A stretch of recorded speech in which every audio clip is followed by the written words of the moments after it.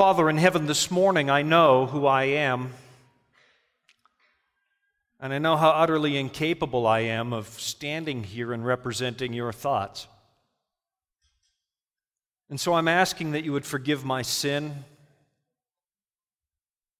that you would cover me with the blood of Christ this morning, and that you'd give me the ability not just to think clearly, but to represent you faithfully, to be true to your word, so that the only voice we will have heard when this service is over is the voice of Jesus. And I'm asking that we would hear him, and we covenant with you that when we hear Jesus speak, we will follow. For we pray it in his wonderful name. Amen. I don't know where Amazon.com was when I lived on the Alaska Highway. I would have loved to have had Amazon.com. There was a famine of reading material on the Alaska Highway. I used to have to go out once a year. I would save up for camp meeting and drive 14 hours down to the conference office, 13 hours, whatever it was, and hit every bookstore along the way and every bookstore on the way back and get all the books that I needed for an entire year, because all they sold in the town I was living in was Harlequin romances and coffee table books, and I'm not a romantic guy. Those books didn't appeal to me in the slightest. So I don't know where Amazon.com was in those days, but I can tell you now that I may be their biggest customer. I love Amazon.com, and it's an event in my house when a book comes from Amazon.com. Once upon a time, I had an assistant who, when a book came from Amazon.com, she knew not to open that mail. It was sacred, and she knew it was so sacred, she would actually draw a ribbon and a bow on the box because it was a gift for me. It was like my birthday every day of the year. And when I got a new book, I would disappear into my office, and I would sit in there. I'd close the door for maybe 20, 30 minutes and just pour through my new title. And one day, I got this book that came, and I was so excited. I've been waiting for it for a long time. It was back-ordered, and it was this book on ancient Babylonian history. And I don't mean Nebuchadnezzar's history. That's the Neo-Babylonian Empire. I mean way back when, all the way back to Nimrod and to Hammurabi and to the very roots of the Babylonian Empire. And I was sitting at my desk thumbing through this book, and I got down to about, page 68, and I'm reading about how they built the original city or something like that, and suddenly this thought pops into my mind. What are you doing reading a history book, Shawn? Your entire life, you have utterly hated history. It's true. In high school, I hated history. If I was ever, I see a few kindred spirits this morning. If I were ever, young people, put your fingers in your ears for a moment, but if I were ever found off of school grounds during school hours, you could count on which course it was. It was during history. What is the point, I thought? Why would you study a bunch of people that are already dead? You cannot change their minds about anything, and that is the past, and I want the future. I hated history, and to make things even worse, we had Canadian history. It's the most boring history on the face of the planet. And some of you are sorry, I know I'm offending all the Canadians among the brethren this morning, but you know it's true. We have the most dull history on the face of the planet. We're too polite for anything exciting. And I remember opening the textbook, and I thought, there's got to be something in here interesting, and I saw it. There was this subtitle over a paragraph that read, "The biggest civil disturbance in Canadian history." Oh, this is going to be good. This is going to be great. I'm going to get some action finally. History will become interesting. Do you know what the biggest civil disturbance in Canadian history was, according to that book? It was the Winnipeg General Strike of 1919. Now, by show of hands this morning, how many of you have ever heard of the Winnipeg General Strike of 1919? Not a one. Do you know why? It's the most boring civil disturbance in the history of the world. It's a bunch of angry Canadians. That's hard to picture all by itself. 6,000 of them in front of Winnipeg City Hall, and they're agitated. It's after World War I. There's no work, and they're upset. And at the height of their anger, they pushed over an electric streetcar. And that was it. Biggest civil disturbance of Canada. I hated history. And at least you had interesting history. I looked longingly at my American cousins. Oh, if I only had those stories to read. You threw the tea in the harbor. You fought the redcoats. The French, I like that history. They stormed the Bastille. They were chopping off people's heads. When you're 15, those are the stories you want. An electric streetcar. At the height of our anger, we pushed over an electric streetcar. I hated history. Now, here's what I want you to think about this morning, and I want you to follow me very, very carefully. I did not grow up a Seventh-day Adventist. Some would argue I never grew up at all, but I did not grow up a Seventh-day Adventist. So here I am, this high school kid who hates history. I don't see the point. It bores me. And along comes a group of people known as the Seventh-day Adventists, and you guys love history. I mean, it's all you talk about. You have charts with dates and number lines, and you have all these people with historical-sounding names, Uriah Smith, Hiram Edson. It is actually everything that a history hater hates. And along you come. So here's the question I want you to ponder with me this morning as we consider God's Word. What are the odds that a bunch of people like you are going to reach a kid like me with your message? What are the odds? Now, if you were to go to the so-called church growth and marketing experts, they're going to tell you, and I've been to them, they have some valuable things to contribute to our discussion once in a while, and I've been to them, I've listened to what they have to say, and I know what they'd say. They'd say, the odds are not very good. You can't reach a kid like that with a message like yours. The demographics prove it. If you start talking about Babylon and Medo-Persia and Greece and Rome and the Reformation and the Waldensians, he's going to leave before the first sermon is over. And sermon, forget about sermon. You can't preach a sermon to a kid like that. He's the MTV generation. You got to entertain him. It's not going to work. If you want to reach that kid, you're going to have to change your message and you're going to have to change your methods. And you know something? I've seen the studies, and on the surface it looks pretty good. I mean, logically it makes sense. These people have their finger on the pulse of modern culture. They've got the data, they've got the charts, they've got the cultural studies, they've got their pulse on modern thinking. They've got the numbers to prove what they're saying. And because of that, unfortunately, too many of us are listening to what they say. The studies say the West is getting less and less religious. I saw it in Newsweek magazine. So maybe we should do something different. We should preach less and less Bible. Oh, come on, man. America's not unreligious. Give me a break. You are not non-religious in America anyway. Let me interject a thought here. I have lived in secular places, and America is not one of them. Do you know that when New Hampshire ratified the American Constitution in 1789, not bad for a kid who hates history, right? When New Hampshire ratified the American Constitution in 1789, church attendance was 17%. 17. Do you know what it is today? 34. It's still double now what it was when this country was founded. Don't tell me that we are not a religious nation. This is a religious nation full of religious people. There's no question about it. But some people are listening to the studies. They say, oh, America's getting less and less religious. We need less and less Bible. We're listening to these people. And if the experts say, well, young people, they don't really like church, so maybe it's time to make church look like it isn't church. And we listen to that. What they're missing is that over in Western Europe, they've already gone through that phase, and all the kids are asking for old school liturgical worship from the 1800s because it's new and cool.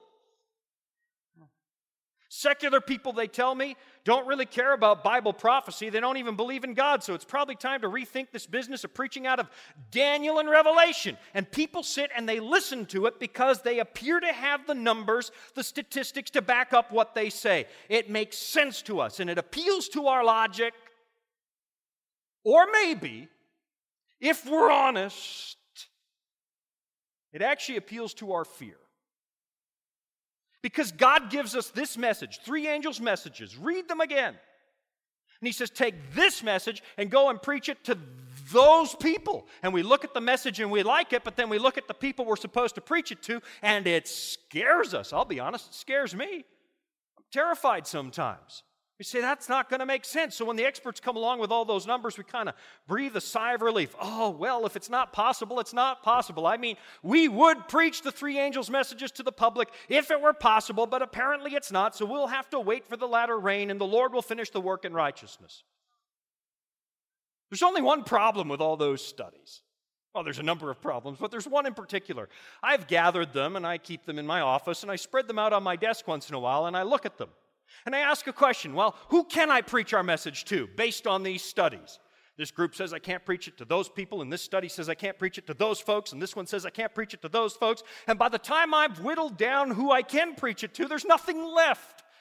The audience that's left over looks nothing like the crowd in our scripture reading this morning.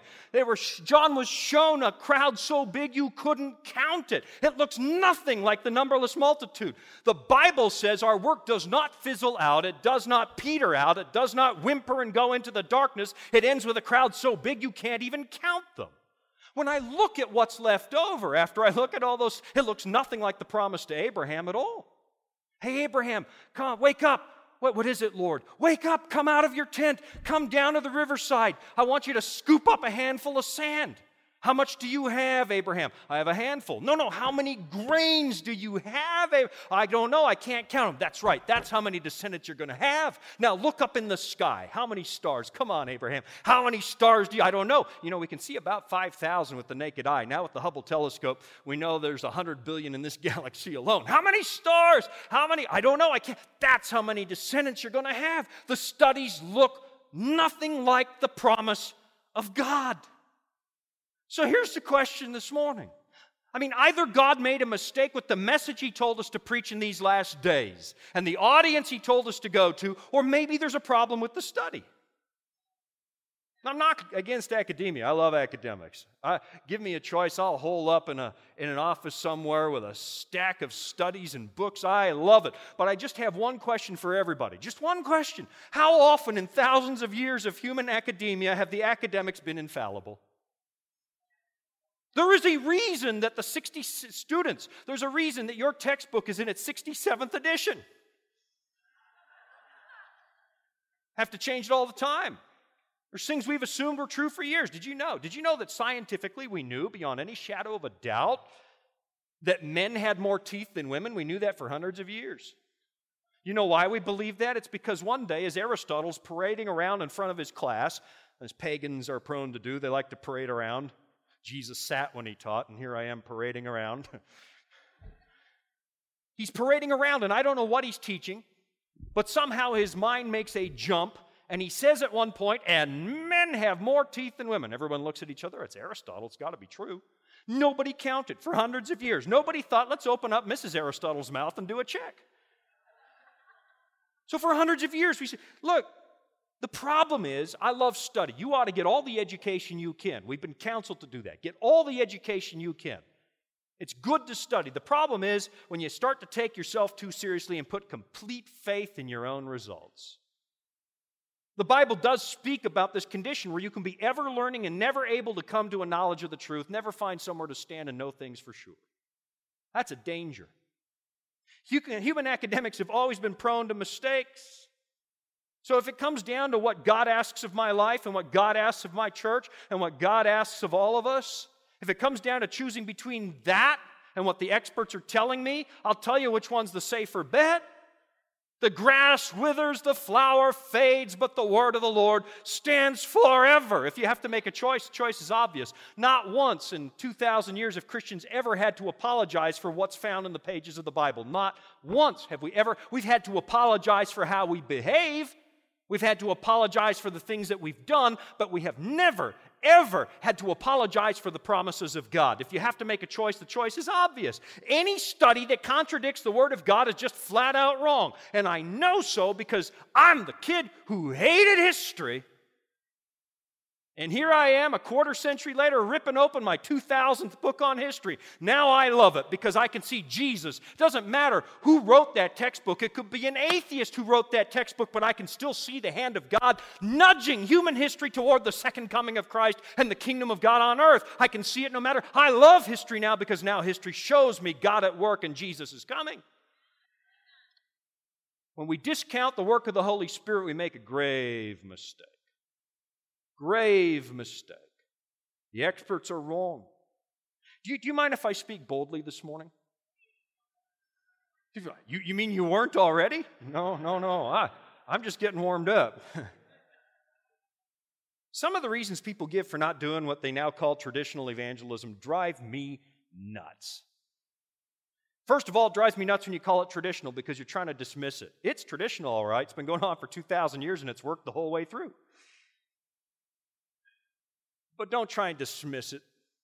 Drives me. People give me, Shawn, you can't just go out there and reach people who live like secular pagans with the message of the Bible. Sounds like it makes good sense, except that one point in my life I was living like a secular heathen. I know that's not true because here I am, and I've seen thousands come with my own eyes since then. Pastor, studies prove you can only reach people over 55 with the traditional prophetic approach. That's starting to bother me more and more now that I'm getting close to that mark. Sounds good, except for the fact I was 22 when I joined this movement, and I have literally watched tens of thousands of young people come in ever since. I know that's not true. I know the promise of God is good. Pastor, the only people who come to a traditional evangelistic meeting is somebody who's never ever been to college. We have to do something else for the academic mind. Nonsense! I might not be the sharpest knife in the drawer, but I was in college when I came to this movement. And I have watched tens of thousands come with their master's degrees and PhDs and join this movement in the last 25 years. I know the promise of God is good. And folks, it's time for us to stop talking ourselves out of doing it. It's time to believe that God knows what He's doing. He didn't make a mistake with this message. He didn't make a mistake with the audience He sent us to preach it to. He didn't make a mistake with the methods He gave us. People have often said, Shawn, especially, they don't say it so often anymore because they've given up. But when I got started, they'd say, what's your niche going to be, Shawn? What are you going to be? Going to be a youth pastor? Are you going to be, are you going to be for white collar, blue collar? What niche are you going to preach to? And I've resisted it for 25 years because when I open my Bible, I only find one niche: sinners. Do you know what's great about that niche? They're everywhere. You find them all over town. Folks, do you believe for 1 minute that God is in heaven this morning gathering the angels saying, Gabriel, come on, get a pen and paper. I made a big mistake. I did not see the postmodern secular generation coming, and I gave the church the wrong message for the last days. We better do a rewrite. Do you see it for a moment? Then why do we live like we believe that? One of our biggest problems is not that we've lost our desire to see people come to Jesus. I don't think that for a moment. I don't think we've lost the desire to see our pews fill up. Our hearts ache when we see those empty spots in our church pews. But we've somehow gotten this idea that the work is up to us. It's up to us. We think that Jesus gave us an assignment. Guys, I want you to go make disciples of every nation. And then He left for heaven, leaving us asking, but how? I don't know. You figure it out. I'll be back in 2,000 years. Not at all. We think it's up to us to figure out how to do this. And so we've been making some really, really incredible mistakes because we think it's up to us. I'm driving across the great state of Missouri. Notice, I worked on that. I'm listening to the radio, and on the radio they mentioned the Church of God Chicken Grill. Well, that got my attention. I got to know, what's the Church of God Chicken Grill? So I turned up the radio a little bit.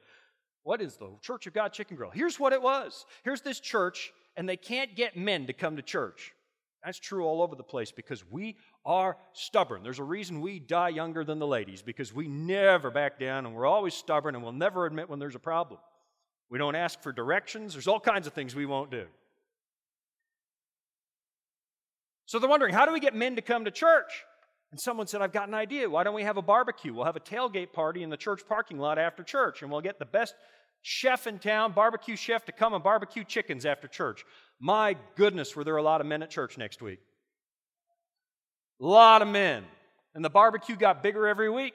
More and more men. Did you realize there was a tailgate party after church? They all came, and the barbecue got bigger and bigger and bigger and bigger, and the church service got smaller and smaller and smaller because you can't bait and switch. It does not work. Doesn't work. There was a notable denomination somewhere in Northern Europe. I won't get any more specific than that. They were wrestling with the same thing. We can't get young men to come to church or read their Bibles. So they printed, about 22, 23 years ago, they printed a special edition of the Bible for young men. And I'm not kidding. Bikini girls in the margin of every page. Flew off the shelf. They sold millions of them. Not one of them was ever read, and the services just got smaller till they started closing churches. It's not up to us how this works. We do incredibly stupid things when we try and take over. Incredibly stupid things. In the Netherlands, they said, we can't get anybody to come to church. And these are my people, the Dutch. I like Michigan. I'm in my home turf. I landed in Grand Rapids yesterday, and they practically speak Dutch in that city. Now, we can't get anybody to come to church. We'll let the drug dealers do their deals here in the sanctuary, in the pews. That'll get people in the building. Sure did. How many converts do you think they saw? Zero. None. It doesn't work. Let me ask you a question.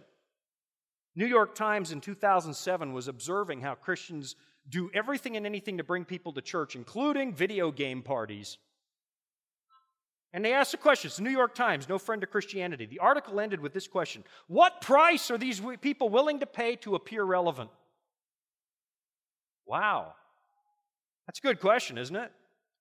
Maybe the better question is, what makes our message relevant to people? Somehow we've got the idea that it's up to us. We need to make it relevant. It's not God's plan. I want you to think about this carefully. Let me ask it a different way. Is it our job to make people think that this message is relevant? Or is it our job to find people who do think this message is relevant? Those are two different tasks. I'm going to show you a paragraph. Are you guys ready up there? I said I would call for it. I'm going to call for a paragraph from Desire of Ages, chapter 37, because this one paragraph is the best one paragraph short summary of how evangelism is supposed to work that I have ever seen in my life. And so I'm going to read you this paragraph, written a little more than 100 years ago now. And then we're going to unpack it from the Word of God. I'll show you this. Take a look at this. The apostles, I need my other glasses now. The apostles were members of the family of Jesus. It's not my main point this morning, but that's a big one. If you're not part of the family of Jesus, how can you ever share Jesus? You got to be a part of it. They had accompanied him as he traveled on foot through Galilee. They had shared with him the toils and hardships that overtook them. They had listened to his discourses. They had walked and talked with the Son of God, and from his daily instruction, they'd learned how to work for the elevation of humanity. That felt so powerful. I went like that, and they changed the slide. Now, here it is. No, don't do it again. I was just showing how I do it. Now, underlined stuff is important. We're going to study it. Then I'll let you go for lunch. As Jesus ministered to the vast multitudes that gathered about him, who ministered? Who's the minister? Jesus. His disciples were in attendance, eager to do his bidding and to lighten his labor. They assisted in arranging the people, bringing the afflicted ones to the Savior, and promoting the comfort of all.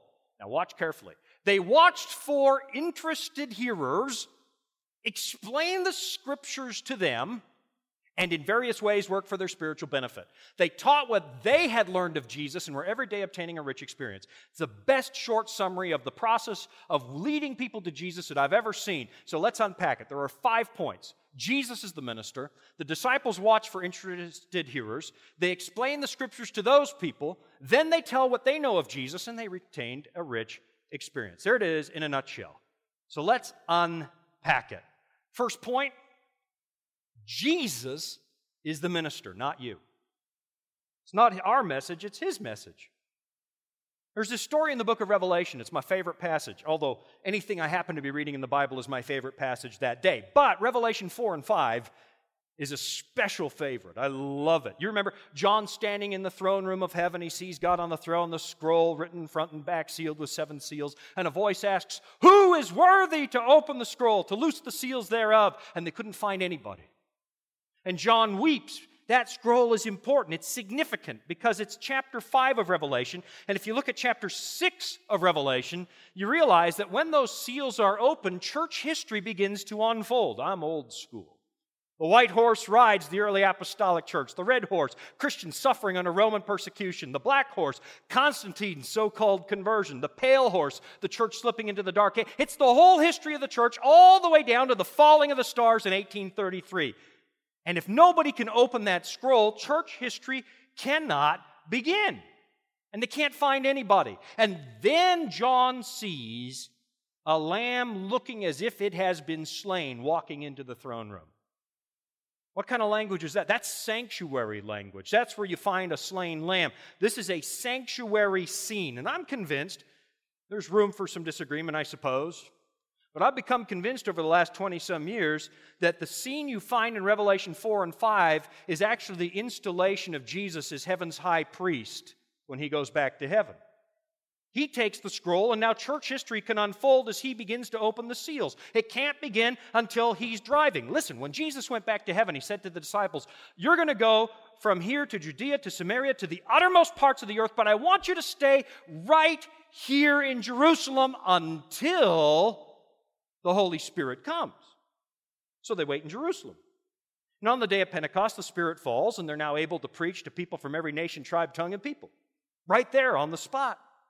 And in all that wonderful confusion, or wasn't confusion, in all that wondrous miracle, Peter stands up and he says something remarkable in Acts chapter 2 and verse 33. He says, Jesus has just been exalted to the right hand of God the Father. Listen carefully. And He has just received the gift of the Spirit and has shed it forth on us. We always say that it's the disciples who received the Holy Spirit on the day of Pentecost, and it's true. But it's not technically what happened. Jesus received the Spirit and then shed it forth on the church beneath. Now, listen to this psalm. It's prophetic. It's Psalm 133. Listen carefully. Behold how good and pleasant it is for brethren to dwell together in unity. That's the day of Pentecost. It is like the precious oil upon the head. What's oil a symbol of? Holy Spirit. Running down the beard of Aaron. Who's Aaron? High priest. Running down the edge of his garments, it's like the dew of Hermon. On the day of Pentecost, Jesus receives the Spirit.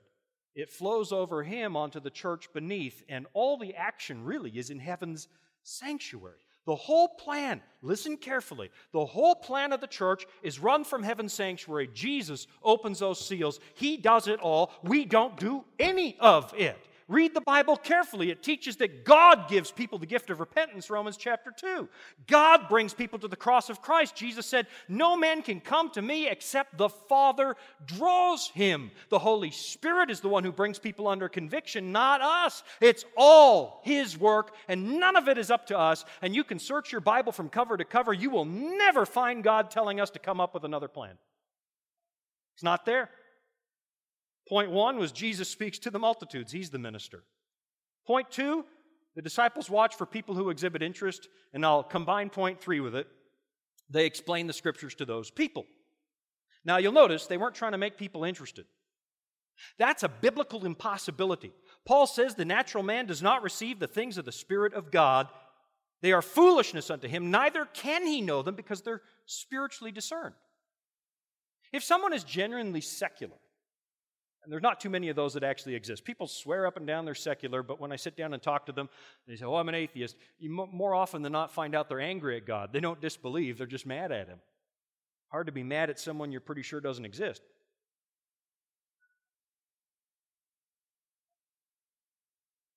But if somebody was truly secular, there is nothing you can do to make them interested in spiritual things. Nothing. That's what Paul writes. There's nothing you can do to change that.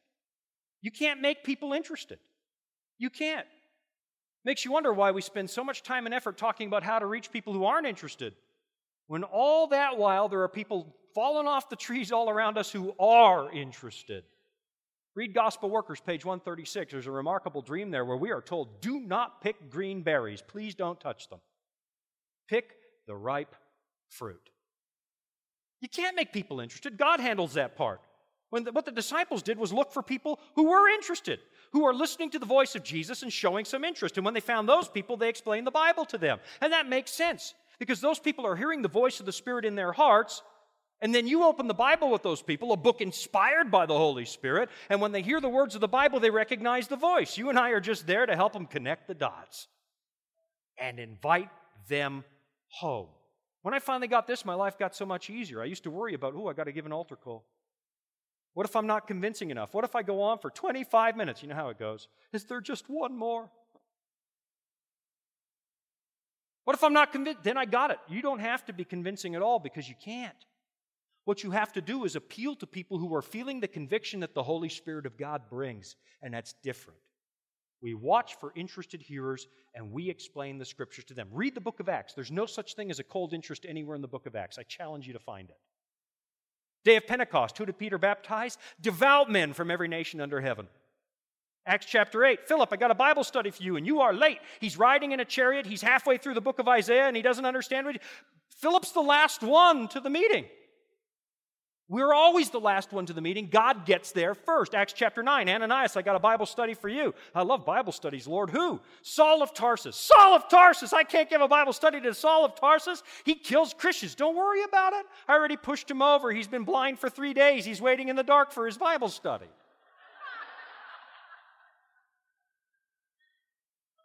Acts chapter 10, the first Gentile convert. Who is it? Cornelius, a devout man who's already giving gifts to God's work. God stirs conviction. There's no way you can do it. You look for conviction, you don't create it. It's everywhere. People are ready to come home all over the place. I was grocery shopping on a Friday afternoon. I'm not home very often on a Friday, but when I am, Jean will send me out to the grocery store to get stuff. But I'm not allowed to go all by myself, because I'm going to second guess everything she's ever bought. And I'm Dutch. I buy the cheapest thing on the shelf every time. I'm a Dutch Adventist. Now that's cheap. And I'm walking through the store. I have to be on the phone taking instructions from my wife. And I'm walking up and down the aisle, get this toilet paper, get that peanut butter, and I put it in the cart, and as I'm walking around, the lady behind the deli counter thinks I'm talking to her because she can't see the phone. So I hung up. I said, oh, that's so rude. I hate it when people do that to me. I said, I was talking to my wife, and she says, no, it's okay. I forgive you, but now that I have your attention, I have whole roasted chickens on sale, $5 each. I said, well, that's a really good deal. She said, how many do you want? I said, none. She said, none. Why wouldn't you want any chickens? I said, well, I'm a vegetarian. She said, you're just making that up so you don't have to buy any. I said, no, I'm a vegetarian. I don't eat chicken. She said, why would you be a vegetarian? It boggles her mind. Well, anybody? I said, well, I just found out it's better for me. Oh, she said, that's curious. So you weren't always a vegetarian? No, I became one later in life. Oh. She said, I used to be a vegetarian. I said, really? You used to be a vegetarian? Said, yeah. That's interesting. Then she said something remarkable. She said, you don't understand. I was really vegetarian. I don't know what really vegetarian is, but I was really vegetarian. I said, really? How vegetarian were you? She said, we were so vegetarian that every weekend my mother made a Special K roast.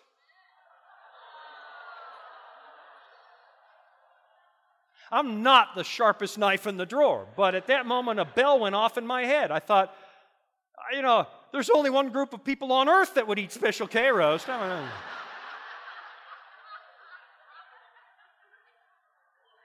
So I changed the language a little bit. I said, that's fascinating. I dropped the word vegetarian. I said, you grew up Adventist and I didn't. She said, yeah, oops, she said. I said, I knew it. And I'm an Adventist minister and God sent me to the deli counter today because I bet you haven't been to church in years. And she hung her head and started to cry. She said, I was praying about that this morning. They're falling off the trees all around us, and we're busy trying to reinvent it. Folks, crowds are bigger than they ever have been, let me tell you, as an evangelist. They're more responsive than I've ever seen, and we're wasting all our time talking about what do we do for people who aren't interested. Focus on the ripe berries. Give the green ones a little time, they'll ripen. The disciples watched for interested hearers. They explained the Scriptures to them. Such a profound principle that even on the road to Emmaus, here's a couple of postmoderns, right? They used to know everything that they should believe in. They had everything nailed down and secure. Now the Messiah's been crucified. They don't know what to believe anymore, and they're kicking the dirt and walking. And Jesus appears, and he could have just flashed through in his glory. I'm here, I'm back. No, the Son of God, the resurrected Son of God, beginning at Moses and the prophets, he expounded unto them in the Scriptures all things concerning himself. What does he do? He gives them a prophecy seminar, a Bible study. And if that's how Jesus does it, that settles it for me forever. I can't convict people, but I can find those that are under conviction and share what God's Word says with them. Connect the dots. Point 4, the disciples told people what they personally knew of Jesus. That's really why you're there. You're the testimony. Because most people are hoping it's true. and they'll listen to the voice of the Spirit in their hearts. They will read the Word of God, and the next place they're going to look is you. Does this work? Very few people hope it's not true. I was holding an evangelistic meeting one time. A guy came 20-some nights, and he at the end of it said, I don't know if any of this is true. We don't even know if Jesus actually existed. I thought, you don't come 20-some nights and not believe this. So I opened a Bible. I said, let me ask you a question. Do you hope this is true, or do you hope it's not? And he sank in his seat and he started to cry. He said, I'd be a fool to want that to not be true. So now we can get started. One of my favorite stories is Daniel chapter 6, because I'm a chronic insomniac. I've never slept through the night in my whole life. And there's Darius pacing the floor at night. I love the story. He can't sleep. Now, he probably hides that from the kingdom. He doesn't want them to know when he's worried. And a lot of your neighbors are hiding their concerns from you. They're putting up a brave front. But I promise you they have sleepless nights when they come under conviction. I promise. Darius has made a deal that ends in death. It's irreversible. Daniel's going to die.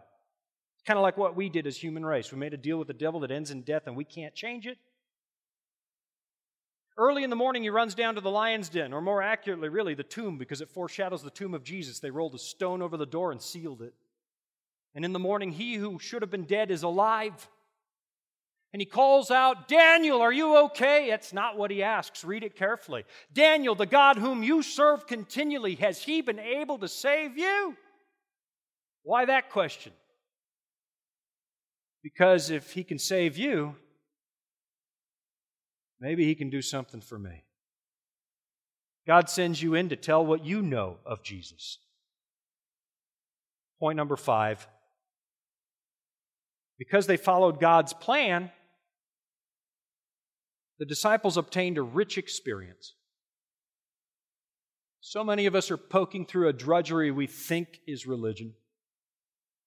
Drag ourselves around. There's such little joy sometimes among Christians. I know it. I walk the streets of every city I go to. I get up early in the morning. I walk the streets all over the world. There's such little joy in our world. I just look at people's faces. Truth be known, I get up in some churches some mornings and look across the saints, and some of you look sour. We think there's got to be something more. There's got to be something more. In Joshua chapter 1, Moses is dead. Joshua assumes the mantle of leadership. That's got to be tough, right? Following a stellar example. You're following a huge success like Moses. You almost always want to follow someone who didn't do all that well. He's got to follow Moses. And Jesus comes to him. You've read the book of Joshua, and if you haven't, you should. Jesus comes to Joshua as the commander of the Lord's host, sword drawn. Let's go! Let's go into the promised land. Joshua gets the whole plan. Just Joshua and Caleb are left over at this point from the original generation. Joshua's got to go back and explain the whole plan to the children of Israel. And they're going to have to take his word for what he's been told. Kind of like there's a whole generation in the remnant church that we used to have people who heard directly from God, but now they've passed on, and we're going to have to take their word for what they saw. It's time to go in. I've been told we should go into the promised land and conquer it. That's great, Joshua. We want to go in. We don't want to be like Grandpa and Grandma and die out here in the desert. We're ready. Let's go. We should probably build a bridge over the Jordan River. No bridge. What's the plan then? No bridge, Joshua. It's flood season. That river is 6 feet deep. We're going to go through the river, and you're going to follow the ark. Follow the ark. It's 6 feet deep. We've been in slavery for 400 years. We don't have any tall soldiers. They're all going to drown in the river. Follow the ark. Why? Because the command center has always been the heavenly sanctuary and the throne of God. They had to follow the ark into the promised land. So they step into the river and the waters part. Wow, Joshua, I can't believe how that worked. That was great. What next? Let's start picking off all these rinky-dink little villages. No, I think we're going to go after Jericho. Jericho! It's big, and they're tough. We better get started. We need battering rams, and we need more swords and spears and bows, and it's time to open a foundry and start making. We don't need any weapons. What do you mean, no weapons? Have you seen the people in Jericho, Joshua? We need weapons. No. We're going to follow the ark. We're going to walk around the city 7 days in a row. They're going to pick us off the city wall one by one. We're going to follow the ark. Doesn't make sense, Joshua. I don't care if it makes sense. It's what we were told to do. Follow the ark. I don't care what the stats and the numbers say. Follow the ark. They march around that city. And an interesting thing happens when those walls fall down. You'll notice they never touched them. Because the commander of the Lord's host was there first. You and I are in charge of precisely none of this. Our call is to do what we've been told. We were only told to do one thing. Go make disciples of all nations. There was only one thing. You notice when the walls of Jericho fell, there was a mighty shout, just like there's a mighty shout at the second coming of Christ, 1 Thessalonians 4. There was a trumpet blast, just like there will be a trumpet blast at the second coming of Christ, 1 Corinthians chapter 15. And you'll notice it says in Joshua 6 and verse 19, that after the walls of Jericho fell, the gold, listen carefully, the gold, the silver, the brass, and the iron were absorbed into God's treasury. Just like in Daniel chapter 2, when the statue is crushed, the gold, the silver, the brass, and the iron are blown away, and the stone that represents the kingdom of Christ filled the whole earth. What did the Israelites learn that day? If you do what God asks, He takes over and does it for you. Follow the ark. We broke trust with God in the Garden of Eden. That's what we did. We chose not to believe Him anymore. And so God's given us a job to do that will rebuild that trust. Take this message and preach it to those people. That doesn't make sense, Lord. I know, but you're going to learn a thing or two along the way. When we lived in California and the kids were little, we had this house. It's going to sound grand, but it was a dump. But it had a circular staircase. That's the nice sounding part. I think we bought it because it had a circular staircase, and I'm in a house full of women, and we could play, Gone with the Wind on our big circular staircase. And when Jean was out, I used to let the kids climb up the outside of the railing of that banister and sit. There was a little area about 18 by 20 inches at the top of the stairs on the outside of the railing. And they would sit up there, and there's like this hard oak floor down below. Because I see all the women going, oh no, believe me, your husband's doing this. It's our job to bring a little endangerment to our children. And I would sit there and they'd dangle their legs laughing, and I would yell one word. Yeah, you got it. Jump! And they would come off like lemmings so fast I could barely catch them. Bang, bang, and they'd run up the outside of that banister and sit up there dangling their legs again, laughing. Jump! And they'd jump, and I'd catch them, and they'd run up, and they'd jump again, and they'd jump again, and we keep doing that till we heard Jean's car pull into the driveway.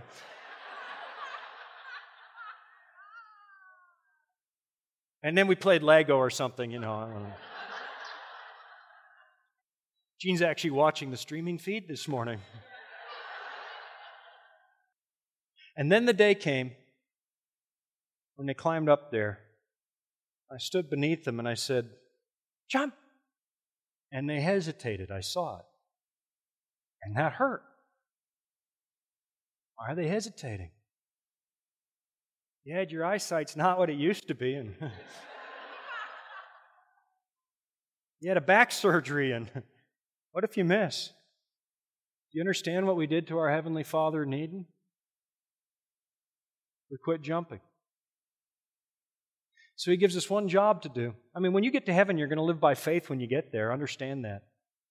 You're not going to know everything when you get there. Lucifer wasn't allowed in the counsels of God. You won't be either. It runs by faith. So He's given us an exercise to teach us to start jumping again. Take this message and share it with those people.